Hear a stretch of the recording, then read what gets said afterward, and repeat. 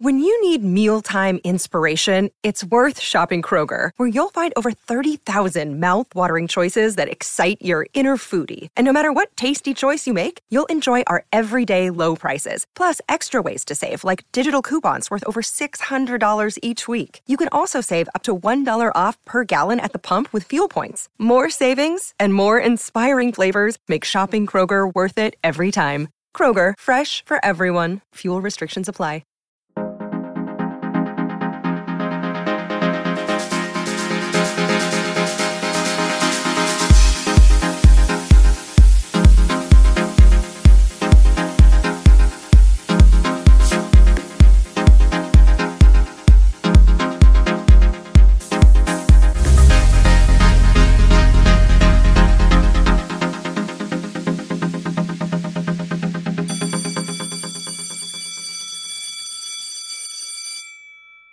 We're back with another episode of the Lakers Fast Break podcast. It's Gerald Glassford coming right back at you here from Lakers Fast Break, Pop Culture Cosmos, Game Source, Inside Sports Fantasy Football, and of course the Lakers Fast Break.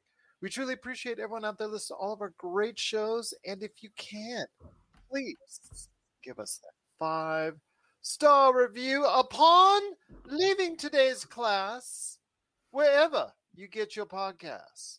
Plus, if you can like, share, subscribe, follow, or do whatever it is that you can to support us right here at the Lakers Fast Break, Pop Culture Cosmos, Game Source, Inside Sports Fantasy Football, the great folks at LakersBall.com. Go ahead and check out one of our awesome professors, Professor Ox 1947, as he holds separate lectures quite frequently at LakersBall.com. Plus, if you can, our frequent stops at playback.tv/Lakers Fast Break. You will see the finest in lectures and discussions as the faculty themselves of Sean, Nick, Joe, and whoever else stops by. We always contemplate our subjects, including the Lakers and the NBA, each and every game, right there for you at playback.tv/Lakers Fast Break. Plus, our friends at Lakerholics.com, go ahead and hit up fellow colleagues of ours, Jamie Sweet and Laker Tom at Lakerholics.com. And if you want your lawn transformed into something much more beautiful than it is today, and you live in the Southern California area, please go ahead and attend, if you can, Simblades with a Y.com. Plus, our good friends at the Hoop Heads Podcast Network, and if you could support all of that, the Lakers Fast Break University would sincerely appreciate it. Well, we're back after our holiday break for another scintillating lecture on the Los Angeles Lakers as part of our Lakers History 101, and me as the Dean of Lakers Fast Break University, Gerald Glassford. I truly appreciate everyone attending class so promptly, attending class, and being part of what we're doing here at the Lakers Fast Break. We are holding today's lecture as a way of giving back to the community and the learning institution that we are. And today's class is in session. You see in the background, the students are ready. They've got their computers out. Most of them are Macintosh, which blows my mind because PC is better. But I will say nonetheless that they are ready to go ahead and take down notes because the 2012 Lakers are on the mind.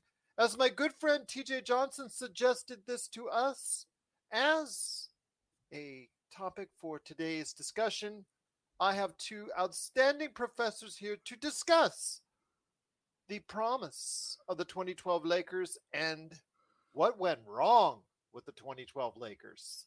Because, boy, did it all go wrong. But here today to talk about today's lecture, two awesome professors indeed.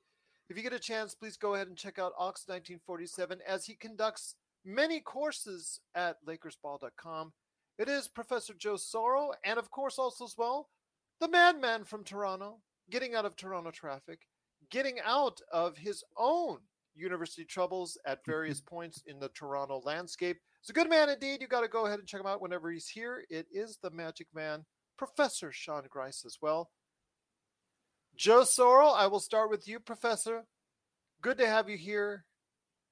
Professor Soro, the 2012 Lakers are a enigma, to say the least. Mm-hmm. There was so much promise.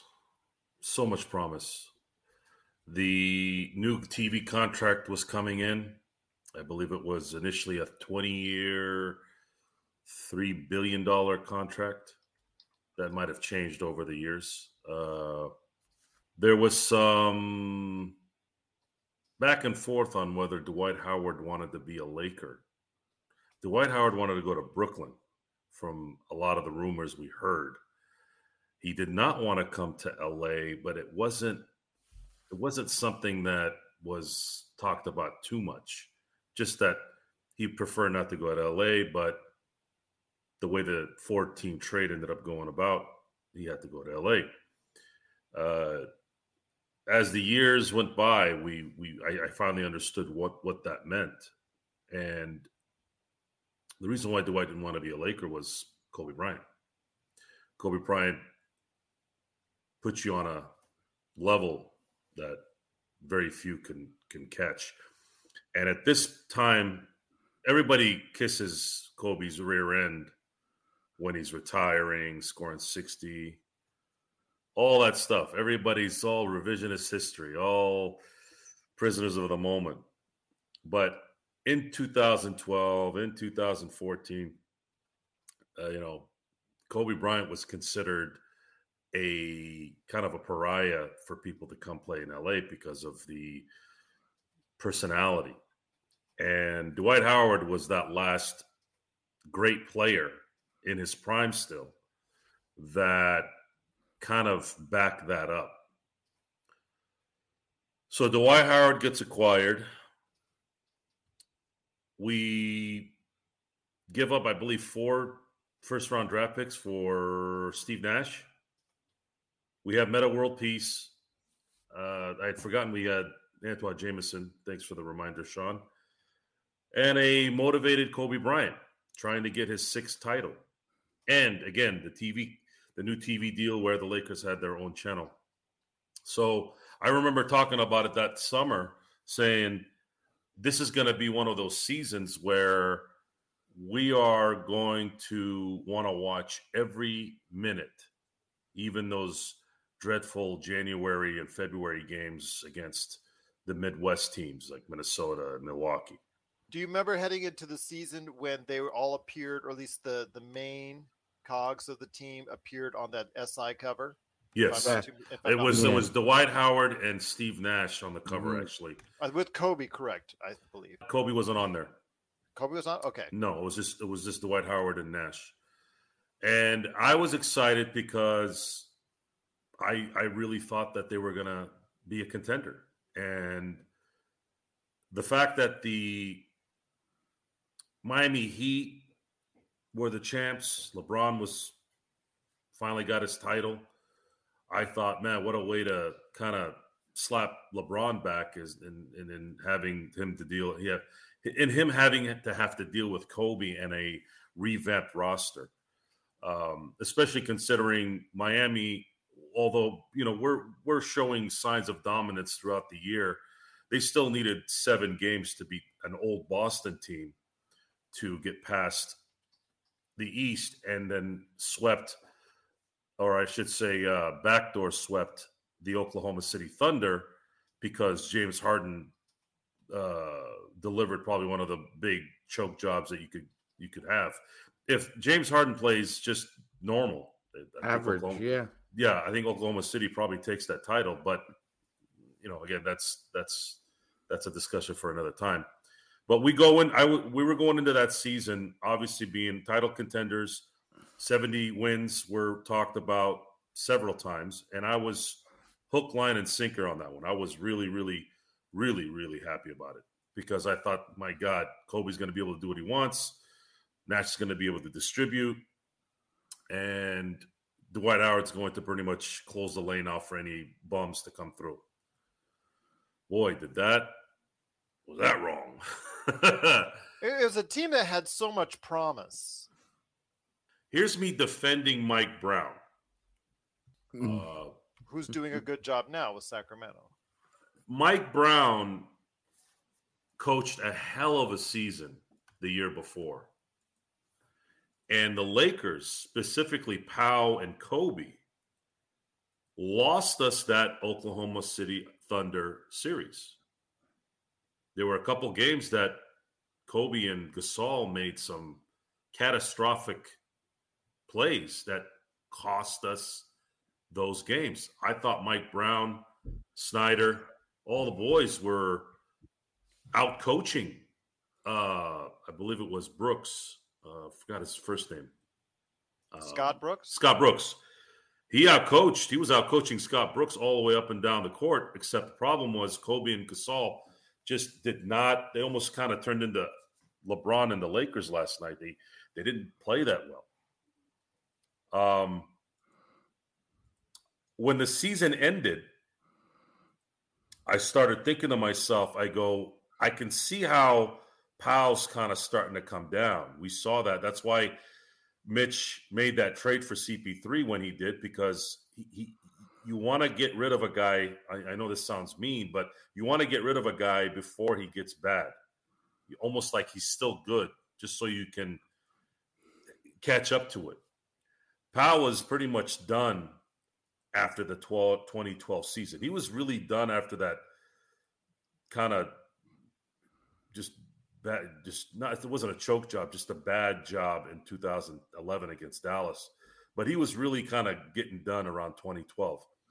So we go into that season and we go 0-8. 0-8 in the preseason. It's just almost exactly like what happened this year and last year, I should say, where we're not winning anything. And I'm saying, what is going on here? You can't win one freaking preseason game. And then they go into the first 5 games of the year, and then Mike Brown gets axed. Mike Brown gets axed. He's the scapegoat. He's done. Now we got to go find a coach. Well, Phil Jackson gets a call again. Phil Jackson had said previously that he wasn't feeling the Cleveland trips anymore and Milwaukee trips and the back-to-backs and riding back and forth and da-da-da-da-da. There was some talk of him maybe just doing the home games. Split coaching. Yeah, and having Kurt Rambis be the road coach, which was absolutely ridiculous, by the way. Even then, I was like, what the freak are you guys talking about? What the hell's that word? It doesn't work like that. And Jim Buss and Mitch were trying to figure out what was going on with that. And a lot of the actually, Ben, Jamie, it was tapes, videotapes. He was known for his videotapes. So I'm thinking a lot of the noises, we're getting Phil Jackson again. And now I'm starting to get a little excited because I think Phil Jackson can kind of mend whatever the issues were because he's Phil Jackson. And Kobe would feel real comfortable doing what he's doing. All of a sudden, out of nowhere, I hear Mike D'Antoni is the new coach. And from there, I'm going to pass it on to Sean so he can continue from there. This is Raphael from NBADraftJunkies.com, and you are listening to the Lakers Fast Break. Check out what's been going on with the Pop Culture Cosmos Show and the PCC Multiverse. My last movie that I saw in the theaters was The Last Skywalker. I know, condolences to me. Wow, man. Nice. I just had talked about that, and I completely forgot that I saw that movie. Yes. It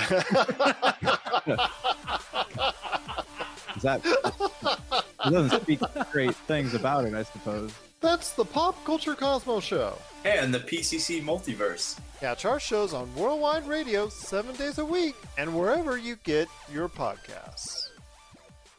Thanks so much for listening to the Lakers Fast Break. It is Lakers History 101. What happened with the 2012 Los Angeles Lakers? A team so filled with promise, so many big names, so many future Hall of Famers on the list. What happened and what went wrong? Just heard from Professor Joe Soro. It is now time to hear from the madman from Toronto, the guy that just can't get out of Toronto traffic. It is the Magic Man, Professor Sean Grison. Sean, you saw the point where Joe wants to go ahead and take the class go ahead and take us on to continue the journey of the 2012 Los Angeles Lakers. Absolutely, Gerald. So we get the news that Phil Jackson has been contemplating whether or not he wants to come back. And through the fog in the morning, we find out that actually they've hired Mike D'Antoni. They've decided to either pull or rescind or have second thoughts about offering Phil the head coaching job, and they offered it to Mike D'Antoni, who at the time, I believe, and I'm quoting him here, he was eating Jell-O pudding on a mattress at a YMCA in New York City when he got the call that he was offered the job for the Lakers. That had a lot to do with Steve Nash. D'Antoni and Nash had a previous relationship. Kobe and D'Antoni also had a previous relationship. However, while neither of them coached or played, Kobe recalls that when his father played professionally in Italy, that Mike D'Antoni was on the same team, and he became a fan of his as a basketball fan. So he has immense respect for Mike D'Antoni. Moving forward, I'm conflicted about that move as a fan because I'm not convinced that Mike D'Antoni is the guy to lead this team to a championship. At the time, we are considered a dark horse contender if things break our way. But you're dealing with a roster that is both flawed and accomplished, as Gerald said. The backcourt is Steve Nash, Kobe Bryant, Jody Meeks, Chris Duhon. You also have in the front court Metta World Peace. You have Pau Gasol, Antoine Jameson, Dwight Howard. Dwight Howard has a serious back injury. At the time, there was a lot of pressure for Dwight and Steve, especially Gerald, as you brought up the SI cover, which was titled, "This is going to be fun." It wasn't fun for us at the end of the year, that's for sure. So Mike D'Antoni is installed as a coach, and we actually have little success while Bernie Bickerstaff is our coach, which is kind of a surprise, right? Because now fans were saying, "Oh, wait a minute, maybe Bernie should be the coach." Well, no, that was never realistic, but he was the placeholder at that time. And Gerald, we moved forward with the Mike D'Antoni offense, and I remember Max Kellerman during that year basically called Mike D'Antoni Mike D'Antoni, because he said there at one point there was actually no O in the offense, and then he went from Anthony to just Antony because Mike D'Antoni found a way to suck the life out of the Lakers on offense and defense. He basically runs Kobe into the ground because we have no choice. Dwight is hurt periodically. His back is not 100%. As we look back, Jeannie Buss, Dwight Howard, Mitch Kupchak, Jim Buss, they've all said the same thing. It would have probably been in Dwight's best interest if he had not played in the first half of the season after having that back surgery so late in the summer.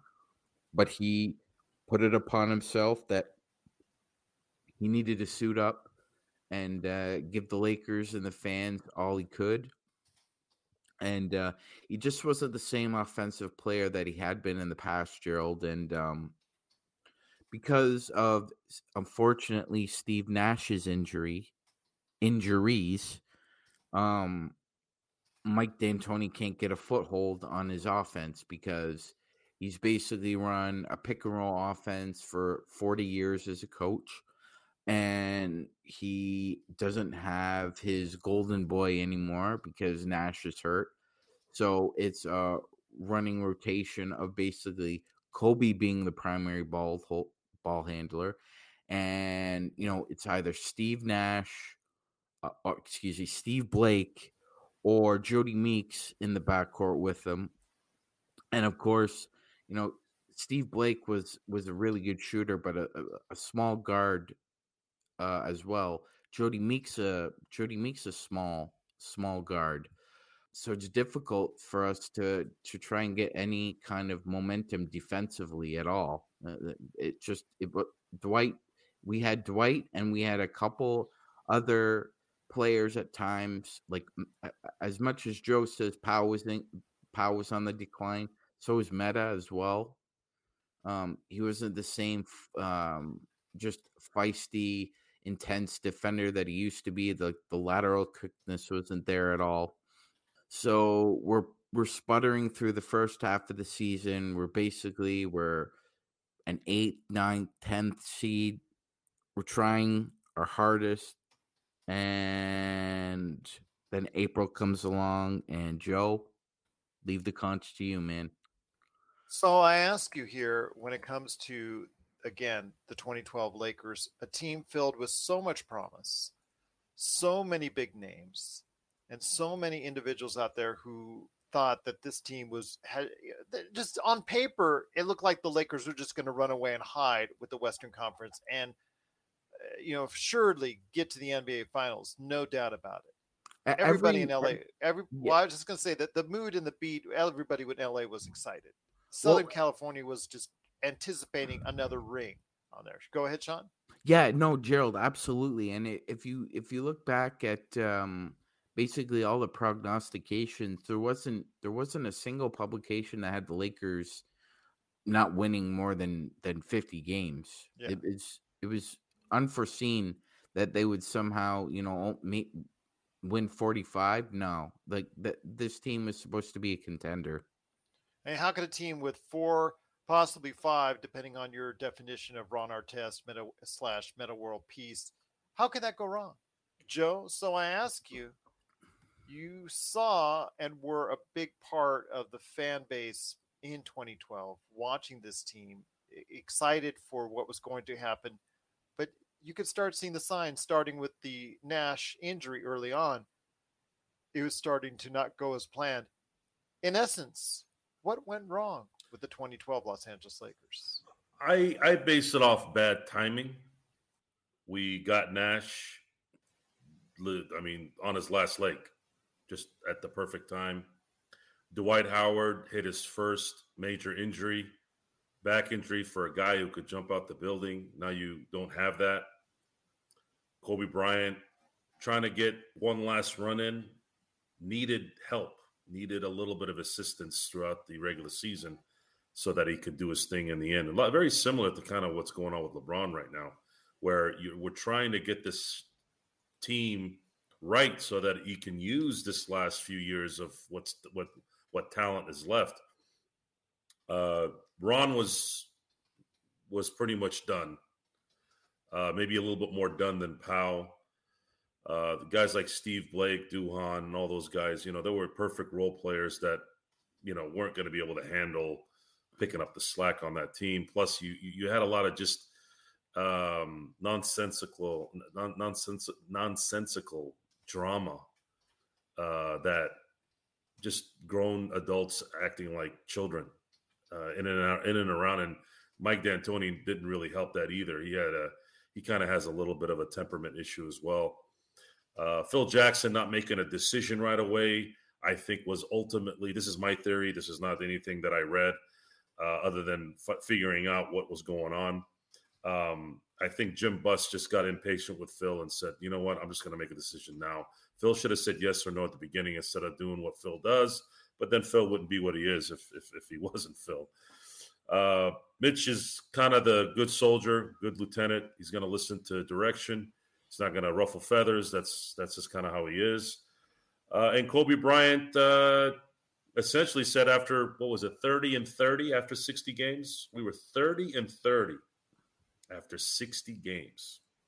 And Kobe pretty much said, I'm playing every minute of the game. Now, we're so used to Kobe being Superman, I didn't think anything of it. And then when I saw him slip in the Golden State game towards the end there, I don't think I thought it was an Achilles until Stu said that looked like an Achilles. And I said, oh, shit. And it was. And at that point, I knew that Kobe's career was over. Not officially, but what we knew of Kobe was over. And we got pretty much waxed by the Spurs in the first round, with Dwight Howard pretty much by the minute aggravating every Laker fan on the planet, to the point where we're not really sure if we wanted him back. We wanted him back because we didn't want to lose him for nothing.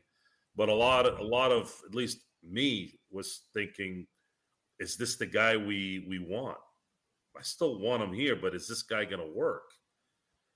And he would. That 8 was years later. that was the worst backcourt in NBA history. Darius Morris and Andrew Gaudelak. God bless them both. But that was the worst backcourt in NBA playoff history. So I ask you guys, as has been pointed out, and appreciate the thoughts of Empire Jeff TV, the back half of the season, once the Lakers were getting back into some sort of semblance of health, although as has been noted out, Dwight Howard has an injury, which he kept hiding. And of course, Steve Nash had that injury that affected him pretty much the entire season because he was out for a large chunk of it. Your thoughts on what could have been with this team? Had it been, where did it all go wrong? Because again, for a period of time, Joe and Sean, this team was very, very good. I'd say it could have gone right if they could have found a way to work with Mike Brown. When that happened, it just was a broken team. Mike D'Antoni needs certain tools. He can't have the guy's going to cook one way and that's it. There's no other way he's going to cook. So you gave Mike D'Antoni recipes and utensils that were not going to work for his system. You don't give a 7 seconds or less offense Dwight Howard. Dwight Howard can't shoot. He can't really spread the floor. He was the last line of what the old NBA used to be. I'd say if there was a time where we can kind of point to on when that started to shift, it was that year. And that's where the fissure started with him as a coach. Dwight Howard at that time was the best pick and roll monster in the NBA. Whether he was getting a lob or off the roll and he had the ball and he was slamming it home, he was the best pick and roll option, and Mike D'Antoni knew it too. But like Joe said, Dwight Howard said that he no longer wanted to be a pick and roll basketball player. Which is a shame because you saw in Phoenix how Steve Nash utilized and Amari Stoudemire were just monsters. Stat was a monster. He owes pretty much every all-star selection to Gatsby.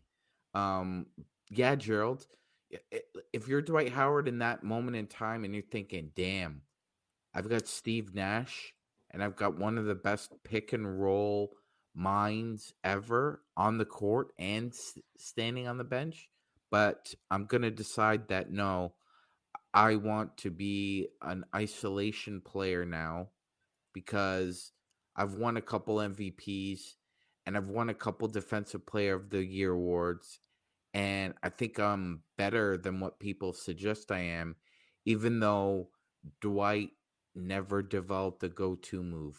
There's not one move that Howard has that anybody could say, yep, that's Dwight Howard. He didn't learn counters until he was well into his Houston days.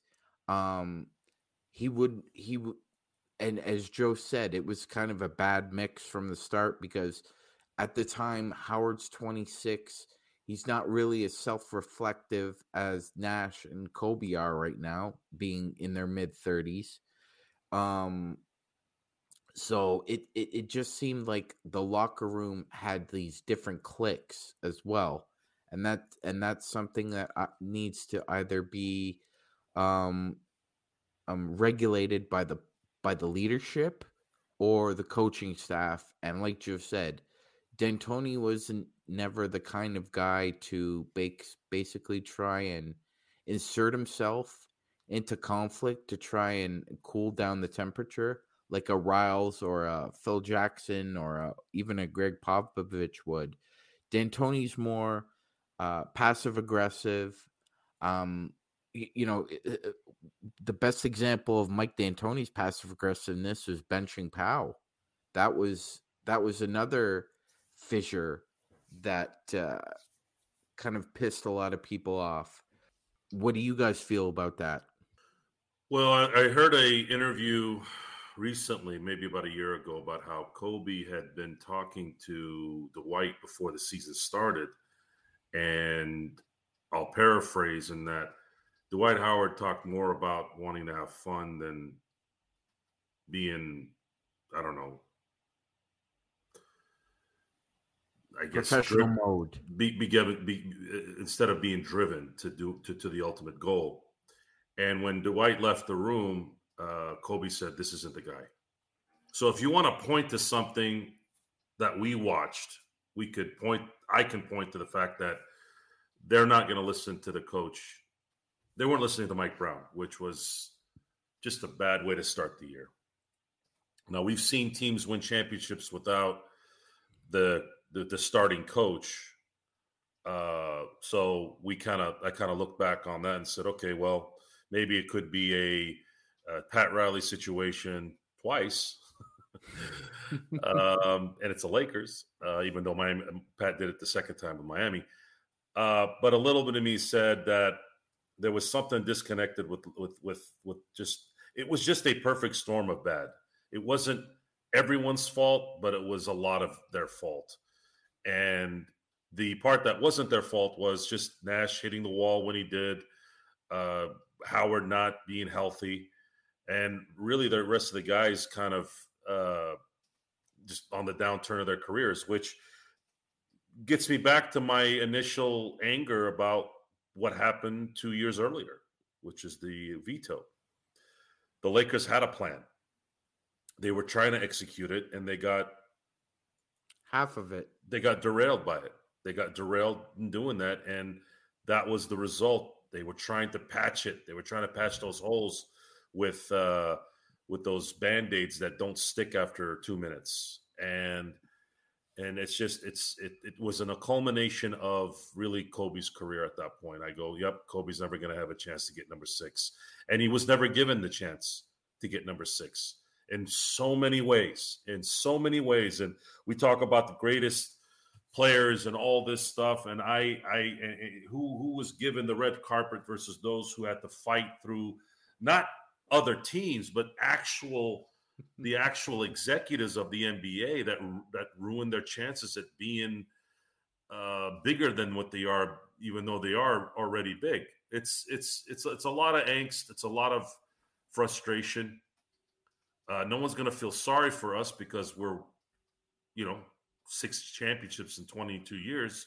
But I don't look at it that way. I look at it as, well, it took an entire league to stop the Lakers more than once.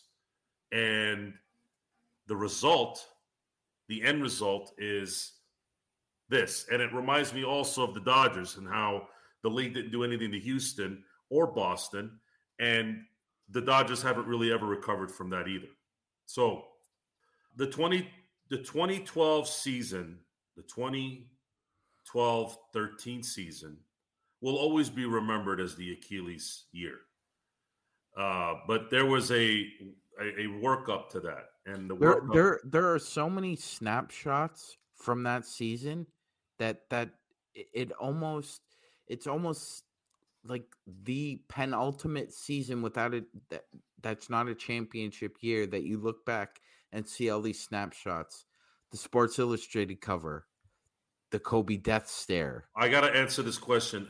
That's a question for the panel. I want to go ahead and make sure. Yeah. Lifted, great question. Great question. Would Phil Jackson in 2012 made any difference?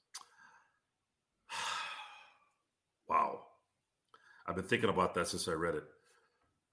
I know Phil Jackson would not have allowed Kobe to play 48 minutes a game. No. What happens after that is up for debate, because Phil Jackson also couldn't control what was going on that last year he coached. A lot of people don't remember the 2011 season other than losing the Mavericks in a sweep. There was some inner turmoil going on in the team. Certain individuals tapping into waters that they shouldn't have been tapping into, stuff that was personal. I would say this. I think he would, but I think it would have taken about 40 or 50 games, because as much as info as he has on Kobe and Pau and Meta, I think it would have taken some adjustments with Steve Nash in the triangle. But also, as well, you got to consider, how would he have handled Dwight? Yes, Dwight was injured, but you heard and you guys spoke about his desire to go ahead and play a different way than what he was best suited for. Would Phil have been able to tap into some way and convince Dwight that maybe the way he was playing was a better way? No, Phil doesn't do that. I think at that point Dwight was too emotionally immature. I would say, to listen to what Phil was really trying to tell him. It's really a weird question to answer, because we could sit here and say, well, he would have probably told management to trade Dwight Howard at the deadline because he wasn't going to do anything. And Kobe already confirmed before the season started that this guy's not the guy. So he could have said, hey, we need to trade this guy for somebody else. And there was a lot of noise about him going to the Warriors. And I think we could have gotten Clay for Dwight at that point.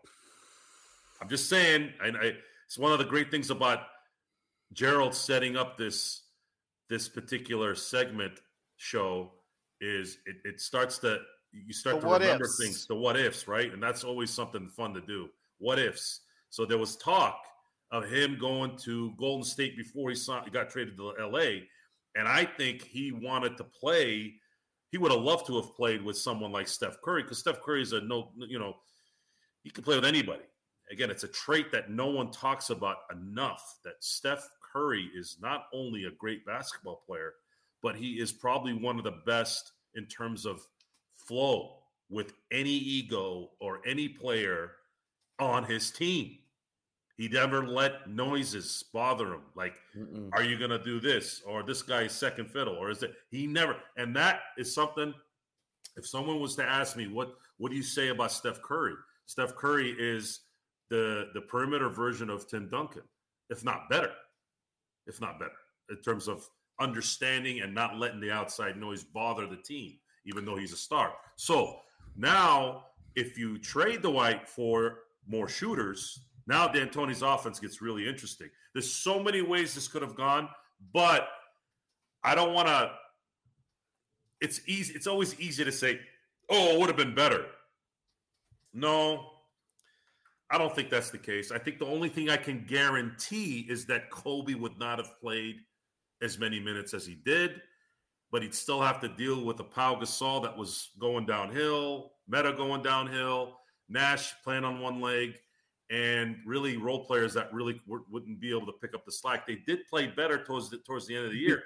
The only role player that year that really played consistently, and quite honestly, it was the guy you kind of had the most, I would guess, sympathy for on that team, was Antoine Jameson, because he was at the end of his career too, but he could still pop you 15 points and shoot from a fairly effective percentage.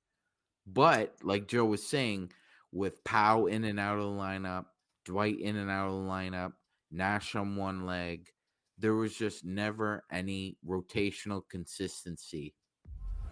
We'll be back with more of the Lakers Fast Break podcast.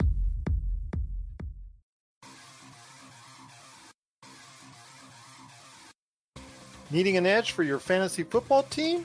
Listen to the guys at Inside Sports Fantasy Football for insight that will help you reach your league championship. That's Inside Sports Fantasy Football. Check it out today on your favorite podcast outlet. One of the things I want to go ahead and touch on before we head on out and class will be over is the fallout from the 2012 Lakers. So, guys, I want to ask you, in the years following, you saw the breakup, you saw the trades, you saw the ways that the team tried to get out of the failed experiment known as the 2012 Lakers.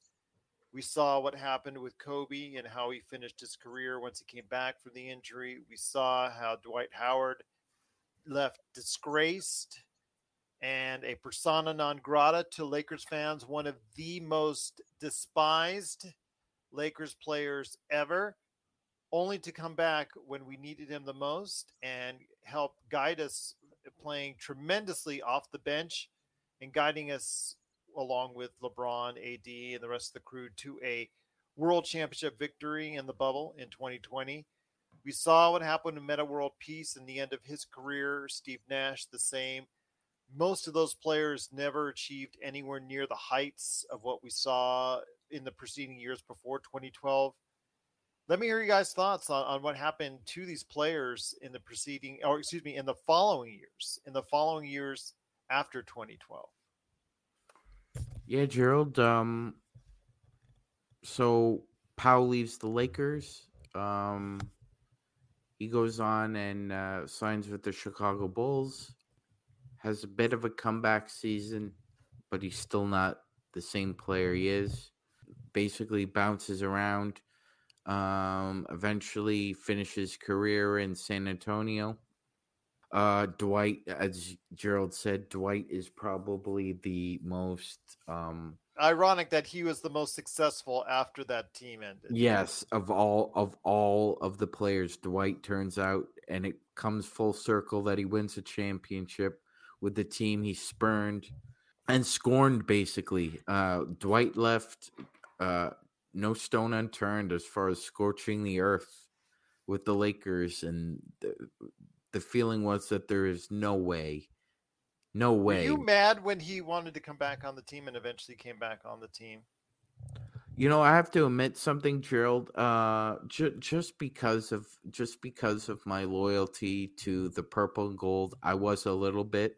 I have to admit, I was a little cheesed at that. But I believed in Dwight's sincerity that he wanted to come back and come off the bench and play the role that he's expected to play, and he did it. We were all impressed with Dwight's maturity in the Houston Rockets series when he's basically not playing a minute during any of it, but he's intently watching all the action. He's being a good teammate, and it was quite the inversion from the guy who was basically disinterested in anything that didn't involve a conversation about himself in 2012. And moving on, basically Metta flutters out of the NBA. Kobe begins what seems like a never-ending rehab for the rest of his NBA career. D'Antoni decides that, well, maybe the grass is greener. I did my best here, and we know what happened with him. My God, Jordan Hill becomes a key player for the Lakers that following year, and so does Robert Sacre. And oh my goodness, the Robert Sacre era. Yes, we entered the Sacre Bleu era, and just the fall, just like you said, Gerald, the fallout from that. There's so many. It was like a giant earthquake that had so many seismic changes. Well, I will say it's been a great session so far, but before we head on out, Joe, I want you to go ahead and touch on your thoughts on, well, did we learn anything as a team, as an organization, as, maybe, were there any lessons to be learned? I mean, when you try to assemble all that talent, most of it beyond its prime, usually, as we've seen, it's a recipe for disaster. And we saw them try to do it again. So, did they really learn from their example in 2012? I don't compare what they try to do in 2012 to what they've done recently. They were trying to bring in enough talent to win a championship. And Dwight Howard was arguably the best center at that point in the league. I don't even think arguing is really an argument. He was. He was a guy that didn't demand the ball in terms of offensively. I mean, he wanted to score, but he wasn't going to dominate that. Nash, we thought we could get maybe another year or two from him, so you can have your point guard to alleviate Kobe from having so much ball control throughout the season. I don't look back at that time and go, wow, they made a mistake in putting this together. No, absolutely not. They did their best to try to see if these guys can put it together. And they did to some degree. They kind of figured it out. I think they finished 26-13 after that slow start. And maybe they make it to the second round or the Western Conference Finals playing that way. I don't know if they would win it all, but they would have definitely not have been swept by the Spurs if Kobe was playing.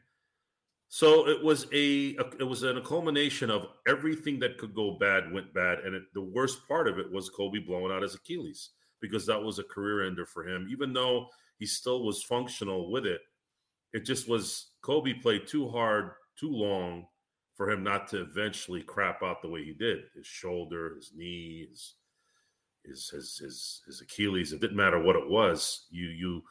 I always say Kobe Bryant, Troy Polamalu were always on borrowed time. The fact that they lasted as long as they did was a testament to their dedication to their craft and their preparation. And they left nothing there. How can you fault them for that? How can you sit there and go, oh, if you had just done this?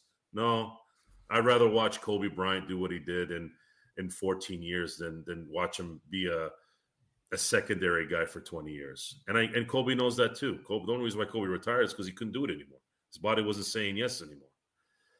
My only frustration that year was the fact that we knew it was over for number 6 for Kobe. After that, okay, guys, it's time to rebuild. Well, I've been around since, I've been watching the game since 91 when Magic had just retired. So I had been through a rebuild then, and those mid-90s teams made it very, very nice in between that and Shaq and Kobe arriving. And I still thank them for that, because they were a very fun team. They played their hearts out, and have a lot of respect for Nicky V, Vlade at that time, and Terry Teagle and Sedell Threatt.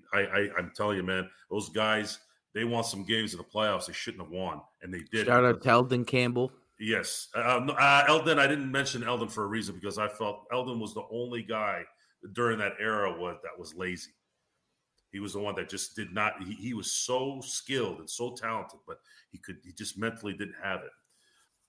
And then you fast forward to the dead year of 2005, and I don't know if that's necessarily a rebuild. I mean, you could say 05, 06, 07 was the rebuild.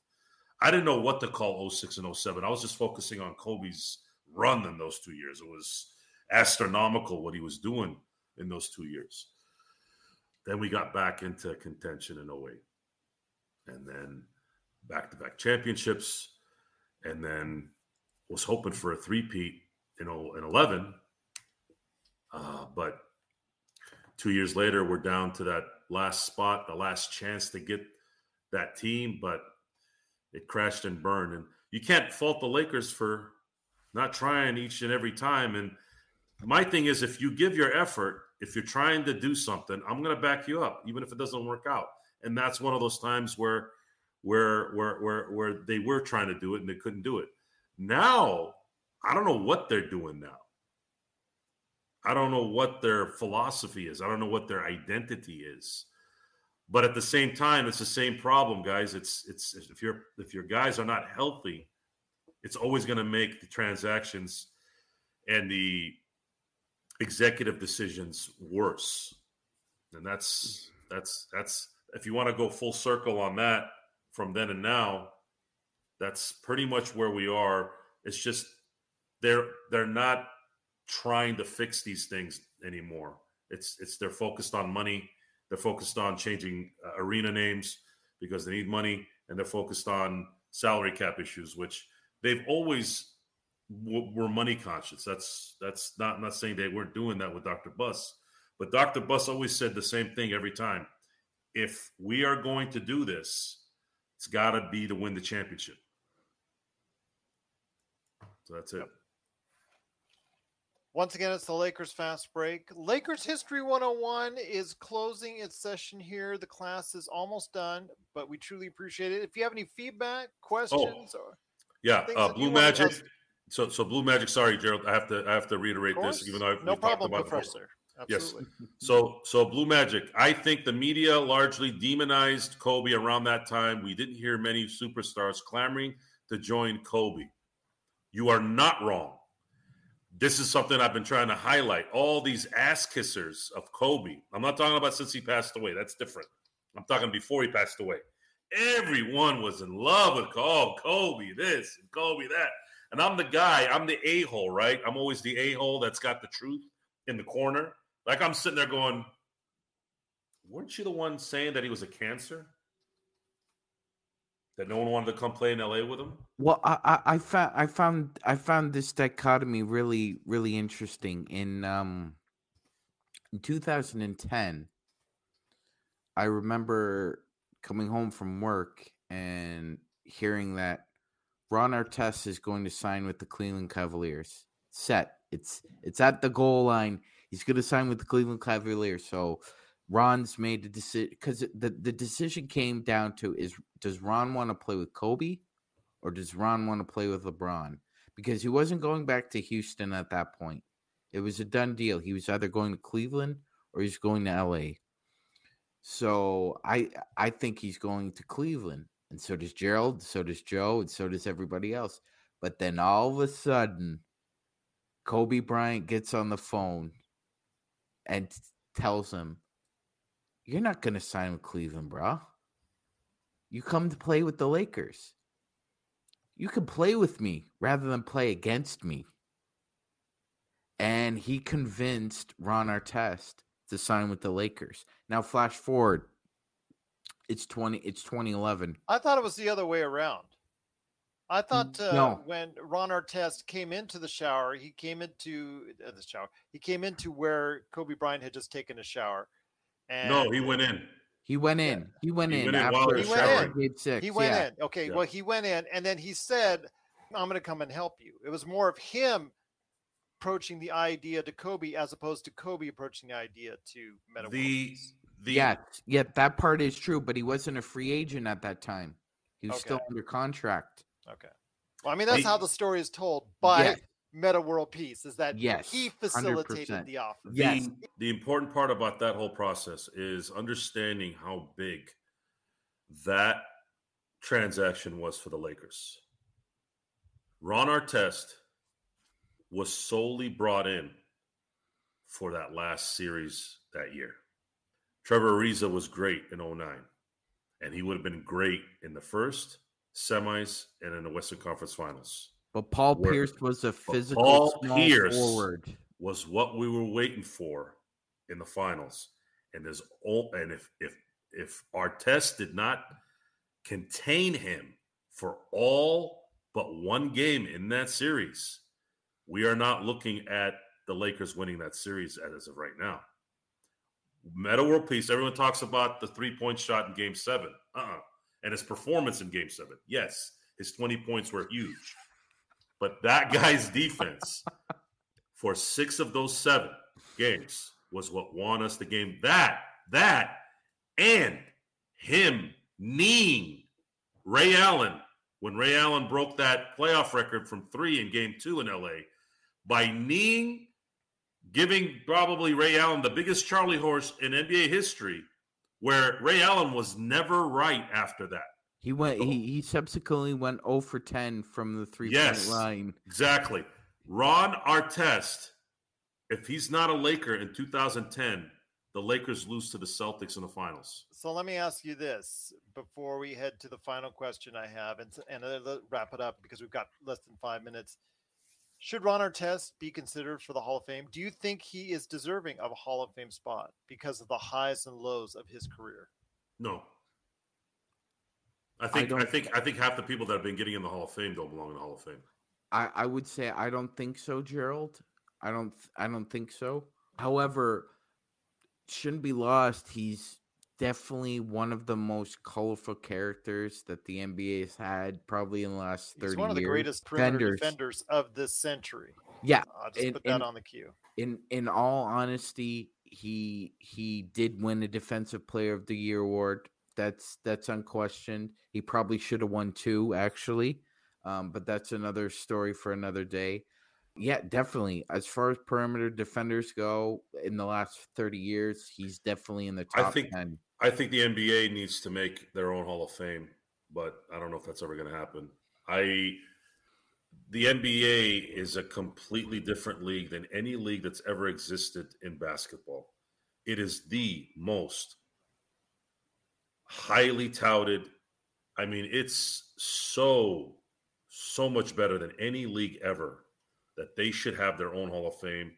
And NBA Hall of Fame is how my mind thinks of players. I know certain players like Vlade, Arvydas Sabonis had great international careers, but I'm sorry, guys. If you've spent the majority of your time in the NBA, you should be judged off your NBA stats, not your international stuff. And I'm not the right guy to ask this question. I am snobbish about who makes it in the Hall of Fame. You have to almost not even ask the question. You got to be quick, okay? Joe Montana, yes. Tom Brady, yes. Peyton Manning, yes. Fred Taylor. Mm-hmm. As soon as you get that pause, no. Tracy McGrady, Grant Hill, pause. Kobe Bryant, Steve Nash, check it. Shaquille O'Neal. Easy, quick, easy. It's got to be quick, guys. It can't be, if you're going, you're not a Hall of Famer. That's supposed to be the elite of the elite. And there were some elite talent. Unfortunately, just did not mesh together with the 2012 Lakers. Unfortunately, a footnote in the history of the Los Angeles Lakers, and what should have been a history-making team, unfortunately, was history for altogether different reasons. Once again, it's Lakers History 101 with Professor Sean Grice and Professor Joe Soro. It's 2 minutes left before class, and the bell is ringing. Guys, I want to go ahead and thank TJ Johnson for bringing up today's subject and suggesting today's topic for you guys to lecture on. I'm hoping I'll get a chance to talk to him a little bit more about it in the coming days and weeks, and maybe I'll be able to post that here. But before we head on out, the turn is now one of yours on the next subject. So I ask you guys, who wants to choose and what's the next subject? Because Joshua Dietz, one of our brightest students, is asking what he needs to go ahead and read and study up on for the next lecture. You know what? We're going to go ahead and have a great discussion about Towelgate. Okay. How that led to Robert Horry and Danny Ainge changed the trajectory of the Los Angeles Lakers It's forever. So big. For those who don't know this, that towel changed NBA history in not just Laker history. Danny Ainge's career, Phoenix Suns career, franchise. So if you guys really want to, the Lakers, of course. The Lakers. I already said that. Gee, did you not hear me? You kind of were stressing out on other parts. Your glasses are crooked. Maybe you didn't hear me right. Sir, Professor, I heard you clearly, sir. Yes, Lakers. It definitely changed the Lakers' trajectory. Is that correct? Trajectory. So that's what we'll talk about. That's the required homework and reading for every one of our students out there. Once again, it's Lakers Fast Break University, Lakers History 101. So Joshua, Petting, Blue, Jamie, everybody that was a part of our great conversation. Alan, thanks so much. Also, some great thoughts out there from everyone out there. Truly appreciate it. Lifted had some great comments as well. Thanks so much to everyone that was a part of our class today. The bell's about to ring, so if you have any questions for us, hit us up at Lakers Fast Break on wherever you get your social media or right here on YouTube. We will answer it in according time, but don't forget, we will be back on Sunday for our Lakers Fast Break live watch party. Blue Magic is proud to be our pupil at Lakers Fast Break University, so we thank you so much. We'll take all the tuition money that we can get. But before we go ahead and head on out, just let you know that it is playback.tv/Lakers Fast Break. I'm kidding, Blue. But playback.tv/Lakers Fast Break. Also, as well, after the game, it is, of course, our post game right here at the Lakers Fast Break. So please go ahead and watch that. But for Professor Joe Soro, Professor Sean Grice, a.k.a. the Magic Man, this is your Dean, Gerald Glassard from Lakers Fast Break University. Thank you so much for watching and listening. Class is now dismissed.